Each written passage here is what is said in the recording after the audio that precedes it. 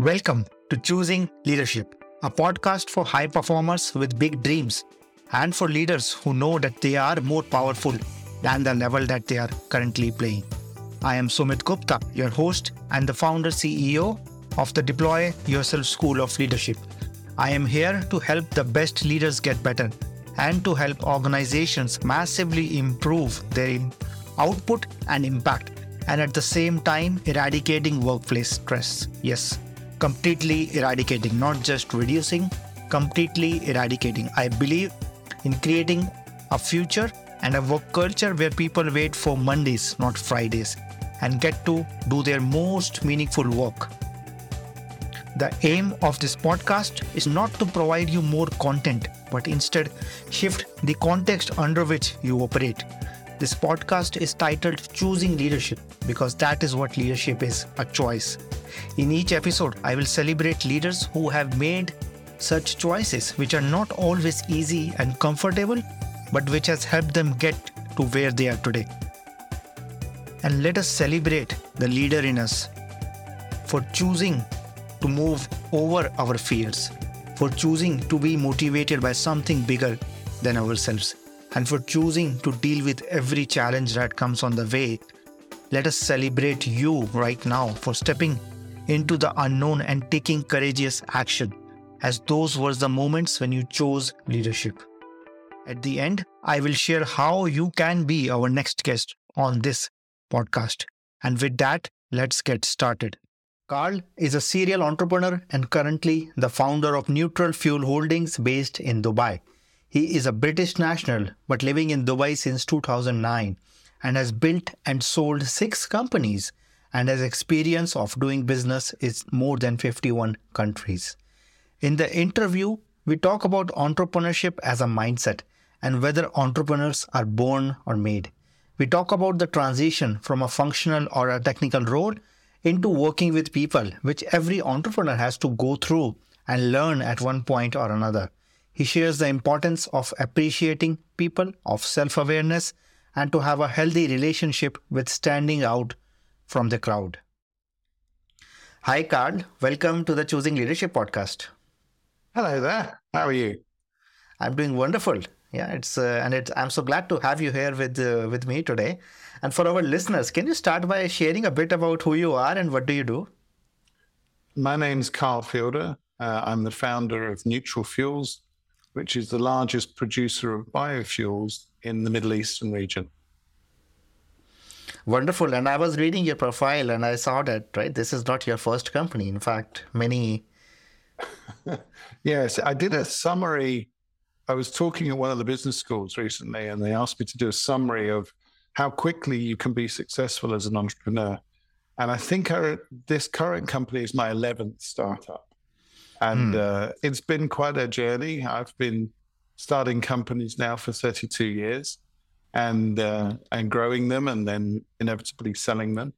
And it's a fascinating experience. I have to say that I think that entrepreneurs are born and not made. And this has led to a lot of disagreements with some of my professor colleagues at the business school because they think that you can train entrepreneurs and create them from excited MBA students. And I would say that you could probably make a natural entrepreneur a little bit better, but I'm not sure you can train them from scratch. Okay, that's quite interesting. So can you share a little bit more of your background, right? Can you share your story? How did your background prepare you to be an entrepreneur? Well, in common with many entrepreneurs, one of my parents disappeared when I was fairly young. Normally, for entrepreneurs, it's quite common that they would lose one parent before the age of 10. I'm not a regular sort of a person, I suppose is one way of putting it. My own analysis would say that about 3% of the population are probably entrepreneurs. And my PhD thesis is that entrepreneurism is an undiagnosed spectrum disorder, a little bit like autism or one of the other psychological traits. So I think it's an unusual thing. Anyway, to come back to your question. So I started off on the wrong side of the tracks. I had a very poor upbringing.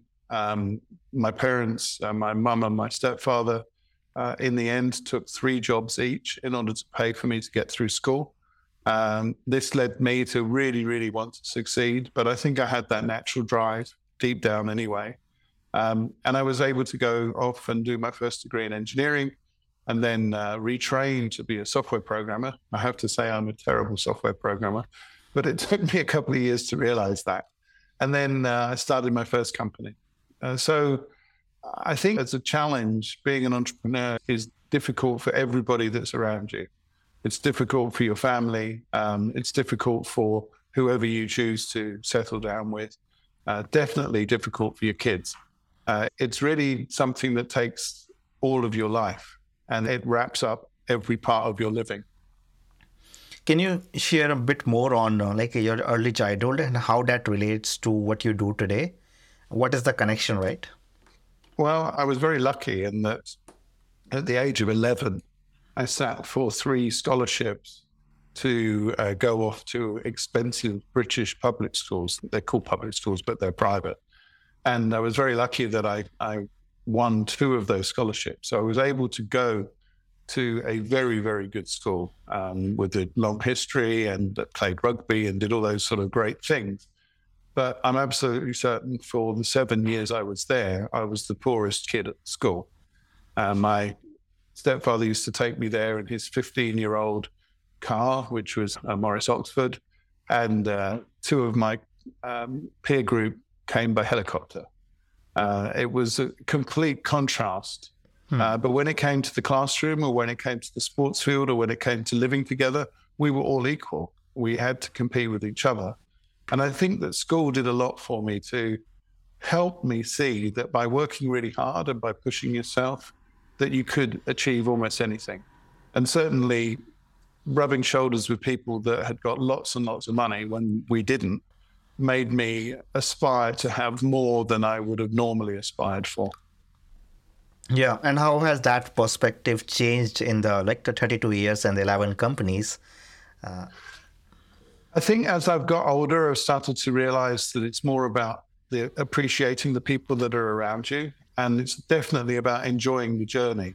The destination, growing a company and then selling it, the selling it isn't actually that much fun. The growing it is where all the fun is. And that's almost always about the people that you either work with as customers, as suppliers, or as your colleagues in the business. And that, for me, has been the greatest reward, has been having some wonderful people around me who have worked extremely hard, but also felt that they were doing something really worthwhile. Yeah. And how would you advise somebody, right, who is dealing with all of that pressure? Because growing up, right, you said it's an exciting phase, but it's often a challenging phase as well. And you do a lot of advising as well. So what would be your advice to somebody? Well, the first thing is to make sure that you're really an entrepreneur. The worst thing you can do is to think you're an entrepreneur, start a business, and then realize, actually, it's all too hard. Being an entrepreneur, as I've already said, is pretty difficult, but starting a business when you're not an entrepreneur is almost impossible. Entrepreneurs don't tend to sleep very much. We get very excited about anything almost. We have what's called an irrational self-belief. We believe that we can do things that nobody else thinks we can do. And you need those characteristics in order to be able to grow a fast-growing business and in order to be able to scale it. If you don't have those skills, you won't be able to do it. So the first thing is make sure that you're an entrepreneur. The second thing is make sure you've got great people around you. The thing about building a business is always about the people. And you're going to need to employ some people that maybe have different skill sets from you and therefore different ways of communicating. But that still means you need them in the business. And you've got to be able to identify your own weaknesses and recruit people that complement those. Yeah, that's quite interesting because how you describe entrepreneur almost as a psychological profile rather than a skill or a set of skills which can be learned or which can be improved. But it's also interesting you speak about people, and I know a lot of entrepreneurs who have suffered hardship and who have that drive to succeed and wanting to prove themselves. But I also see that a lot of that is very personal, right? It's still very much individual, and that stops many leaders to build teams, build relationships. So how does that evolution come from wanting to succeed or proving a point to now giving others space, building more leaders around you? What have you seen and what have you learned in your own journey? Well, that's about self-understanding, I think. You really do need to be able to objectively analyze your own skills and your own strengths and weaknesses. That comes with maturity. Certainly in my first startup, I didn't believe that. Probably not in my second startup either. And then I went off and did an MBA. And that was fascinating because I had a bunch of people in my team and we were working on work together. And it was going to be a team result. And my grade was going to be based on the team work. And I walked into the first meeting and said, it's okay, guys. I've read everything about this particular project. You're going to do this, you're going to do this, and you're going to do this. And they all looked at me and said, who are you? I said, well, I'm the guy that's telling you how we're going to do all this. And they said, no, you're not. You're just another MBA student. So it was humbling to realize that the strength of teamwork really is important. But I think entrepreneurs are a bit odd. I describe it as a spectrum disorder because there is almost a rainbow of manifestations of entrepreneurism. Some people who really need a lot more security and a lot more predictability in their life, they would be what I would call an intrapreneur. So they would be people that only can really exist in big companies, but they need a creative space where they can imagine and define and create new things. But on the other end of the spectrum, you've got the really extreme entrepreneurs who probably have a number of other psychological challenges. Some of them are pretty sociopathic. Many of them are very, very difficult to get on with. And somewhere in that spectrum is where most entrepreneurs sit. I've met a few extremes on both ends. And to me, objectively analyzing it, it was obvious to see that they were there. But other people thought they were just weird. Whereas if you sit in the middle of the spectrum, most people, most of the time, think you're normal, but you're not. Yeah. Yeah. And as you were talking about like nature versus nurture earlier, right? Whether entrepreneurs are more that, or can these skills be taught? So just like an MBA is a very different set of skills which are taught, but I see that weirdness or that unreasonableness is rarely taught in our schools or colleges, right? So is that something which you feel that can also be taught? I don't think you can teach that, but I think you need to. In fact, if you find people that have that quality, you need to help them to moderate their behavior. People, I mean, my last boss, who was also my first boss, but my last boss told me that I was unmanageable, and I took it as a compliment. And he said, Karl, it's not a compliment. And I said, no, in my world, being unmanageable is a compliment. But as I've grown up and as I've got older, you realize that you do have to have some area of responsibility. Even if you're running your own business, you might have other shareholders, you might have investors, you're certainly going to have a board of directors. These are people to whom you bear responsibility. And while you may not regard them as managing you, you certainly have to talk to them with respect, and you have to work out ways of presenting information. The particular thing that I'm quite passionate about is information flow. It's fascinating to me that most venture capital on the West Coast of the States is coming from people who have founded their own business, been successful, and then started a VC fund. Whereas when you go to Europe, most of the people that are running VC funds are bankers and accountants. And the difference in that is that bankers and accountants tend to get a bit scared when you wave your arms around a lot and you start talking passionately about things and thumping the desk. Whereas the guys in California, they just think that's normal. And so you have to work out how you're going to present both yourself and your information about your business, depending on who the audience is. And that requires a level of self-awareness that most people don't have. They don't possess the skill of being able to objectively analyze like that. So you can train that. You can do that with role playing. You can put people in situations where they are truly uncomfortable, and you help them to analyze why they're uncomfortable and help them to develop coping mechanisms so that they can actually deal with it. Yeah. And coming to the present moment now, right, what you're doing right now, and you're also based in Dubai. Can you share a bit more about that transition? How did that came to happen? Well, my eldest daughter did a school project, and the teachers were asking, what does mummy and daddy do? And they looked at what I'd done in my past. And I think I've now done business in over 60 countries, and I've been a director in more than 20. So I've had to deal with 20 different corporate governance regimes. And I think that the fascinating thing, having looked at all of that, was when I first arrived in Dubai, which was about 2008, I found an environment that was genuinely welcoming to entrepreneurs, that you could almost smell the innovation in the air.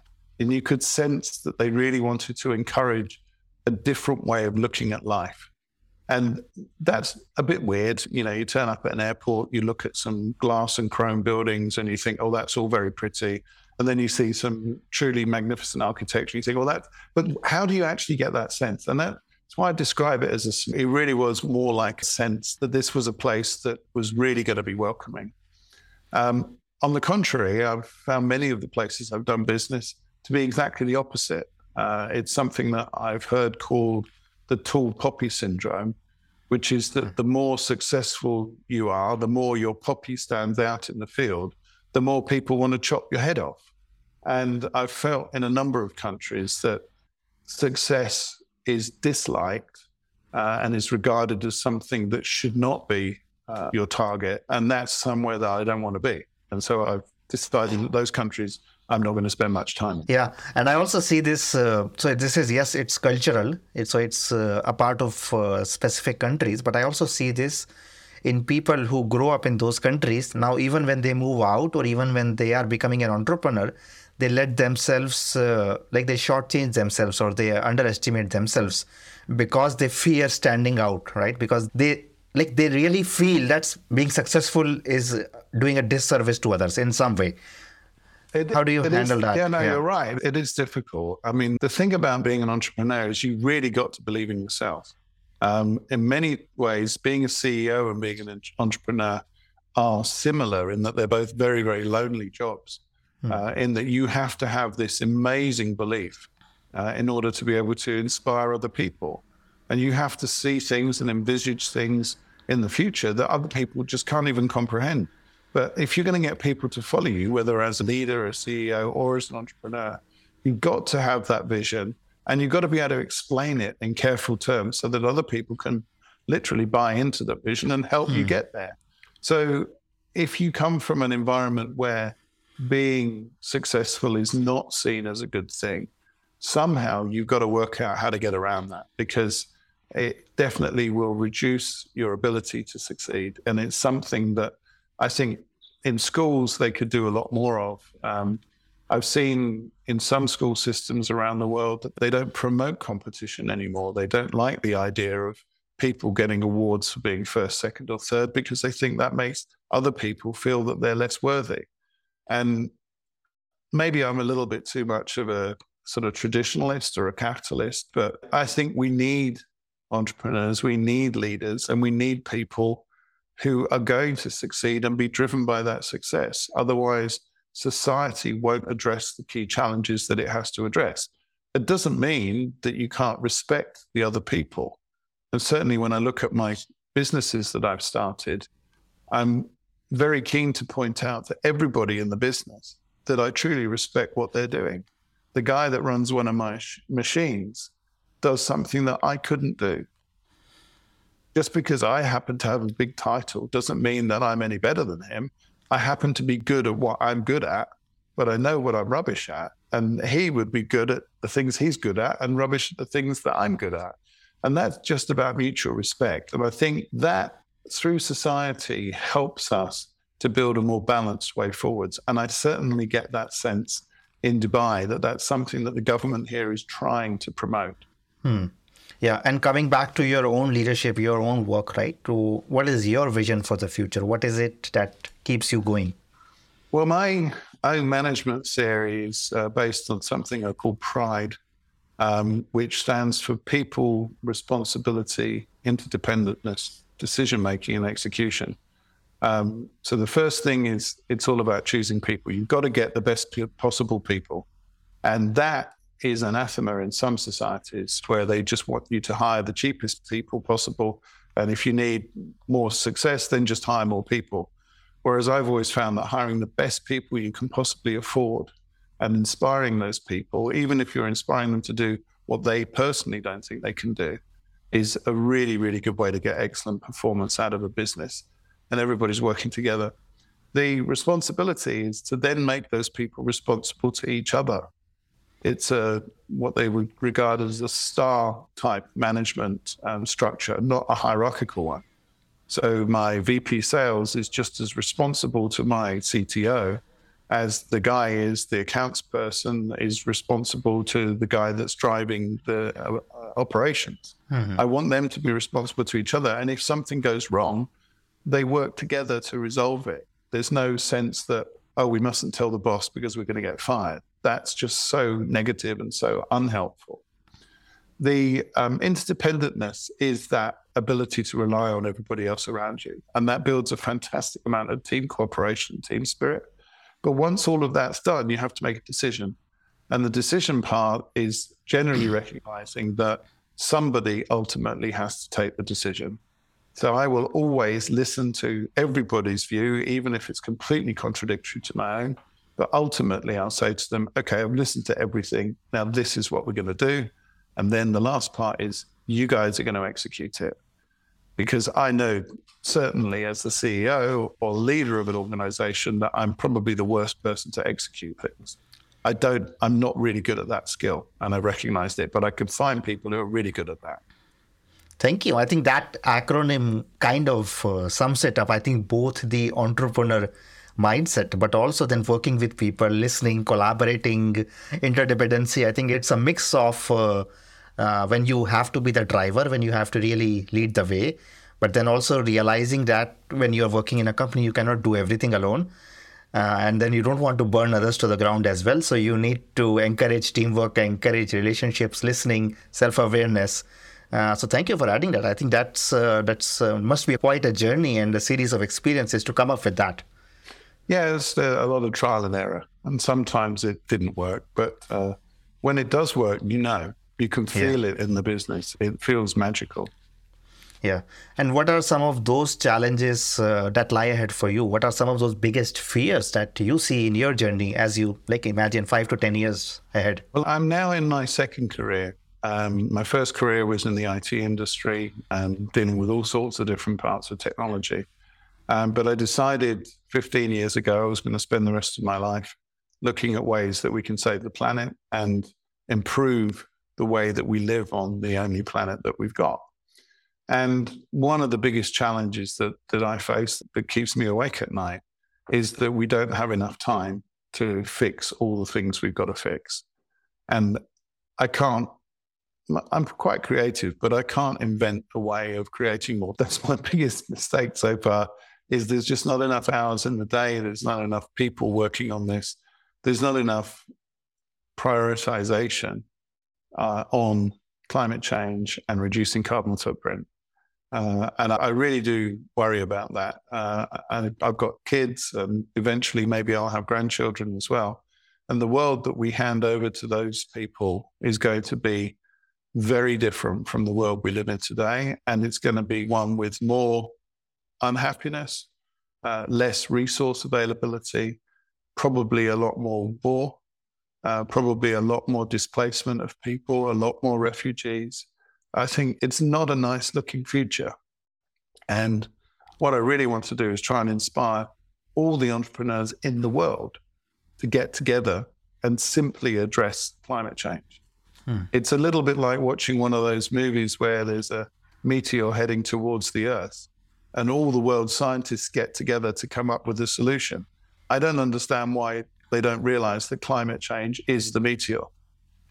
Why are we mucking around? We're trying to invent new ways of mobile phones working and trying to do this bit of tech and that bit of tech. That's going to be so totally irrelevant when the city you live in is underwater. So we really all should just be focused on climate change. That's it. Yeah, and how do you navigate that? Because as you're describing it, right, it feels a bit negative, disempowering. But as an entrepreneur, you have to show the way, right? You have to look for the solution, even if it is just 10% and 90% of it is bad news. How do you manage that? Absolutely. I mean, the thing about entrepreneurs is we wake up every morning wanting to change the world. And we can't do much about that. We just wake up like that. We wake up in the morning and go, why does that work like that? And couldn't we do that a little bit differently? And isn't there a more efficient way of doing those things? So that comes naturally. But how to deal with the sheer size, the quantum of the problem, that really is quite an issue. And I think the best way of doing that, and certainly over 15 years, the only way I've found is to bite off a chunk of the problem that I can really exceed at. And that for me has been biofuels. To bring biofuels to the Middle East, when I first got here and said, I'm going to build a biofuels industry, literally everybody laughed. They thought I was completely mad. Why would you want to spend your time in the fossil fuel capital of the world, introducing them to the concept of low carbon footprint fuels? And I said, well, where else would be the best place to do this? And, skip forward 15 years. Yesterday, I spent most of the day on board a ship, watching as the ship was loading our biofuel in order that ship could transport its aggregates from Ras Al Khaimah in the UAE all the way to India. And by those actions, we reduced the carbon footprint of that ship by 20% in one afternoon's work. And for me, that really is the solution, is to find out where you can make a difference and then focus your efforts on that. Absolutely. I think identifying that what you said, right, a chunk for yourself, but then also sharing that as a story and to really take meaning from that and not to let the big cloud of climate change hover over us as a dark, disempowering, negative thing, which actually stops us from taking action or feeling good about what we are doing. Well, I posted about my experiences yesterday on board ship, and I called it action, not words. There's just too many people talking about climate change. I mean, anybody now that stands up and says there's a serious problem, we're running out of Earth's resources, blah, blah, blah, blah, blah, they're wasting time. We know all that stuff. And if we don't know it, if we're so stupid we don't know that stuff, we must have been living in a hole for the last 20 years. So don't waste time telling other people that it's bad. Tell people, I've analyzed how bad it is, and I've worked out this is where I can make a difference, and this is what we need to do. Please, will you join me in making a difference? That's what we all need to get together and do, and actually do things. Stop talking about it. Yeah. Thank you. Thank you, Karl, for sharing everything, sharing a glimpse of your life, of your journey, and then how you have evolved. And I think how every entrepreneur evolves over a period of time as they grow and mature, as you said, right? So before we end, right, if anybody who is listening wants to find out more about what you're doing with your company or just who you are, what's the best way for them to do so? The best way is to look for me on LinkedIn if you want to follow professionally what I'm doing. Then I have my own website as well, which is Karl with a K, karlwfielder.com. And that is full of all the craziness that is my world of being an entrepreneur. That's me on stage. There's some clips from me in my rock band. There's some stuff with me talking at large conferences. There's a lot of interviews that I've done with other people, trying to get their knowledge and insights into my head. So if you want, you can share on that. But I'll be really happy if people follow me on LinkedIn. Thank you. Thank you, Karl. I will make sure to include those links with the show notes when this comes out. And once again, I want to wish you best for everything that lies ahead for you. And keep being who you are. Perfect, like a mix on that spectrum for craziness. And I do talk to a lot of entrepreneurs, so I can totally relate to that. Thank you very much. Thank you for the opportunity to share my thinking with other people and to share my story. Thank you very much. Thank you, Karl. It was my pleasure. That's it for this episode of Choosing Leadership with Sumit Gupta. I choose leadership every time I record this podcast, and I invite you to do the same. I invite you to design a life of joy, meaning, pride, and satisfaction, not just for yourself, but for everybody around you. If you got something out of this episode, would you share this episode on social media?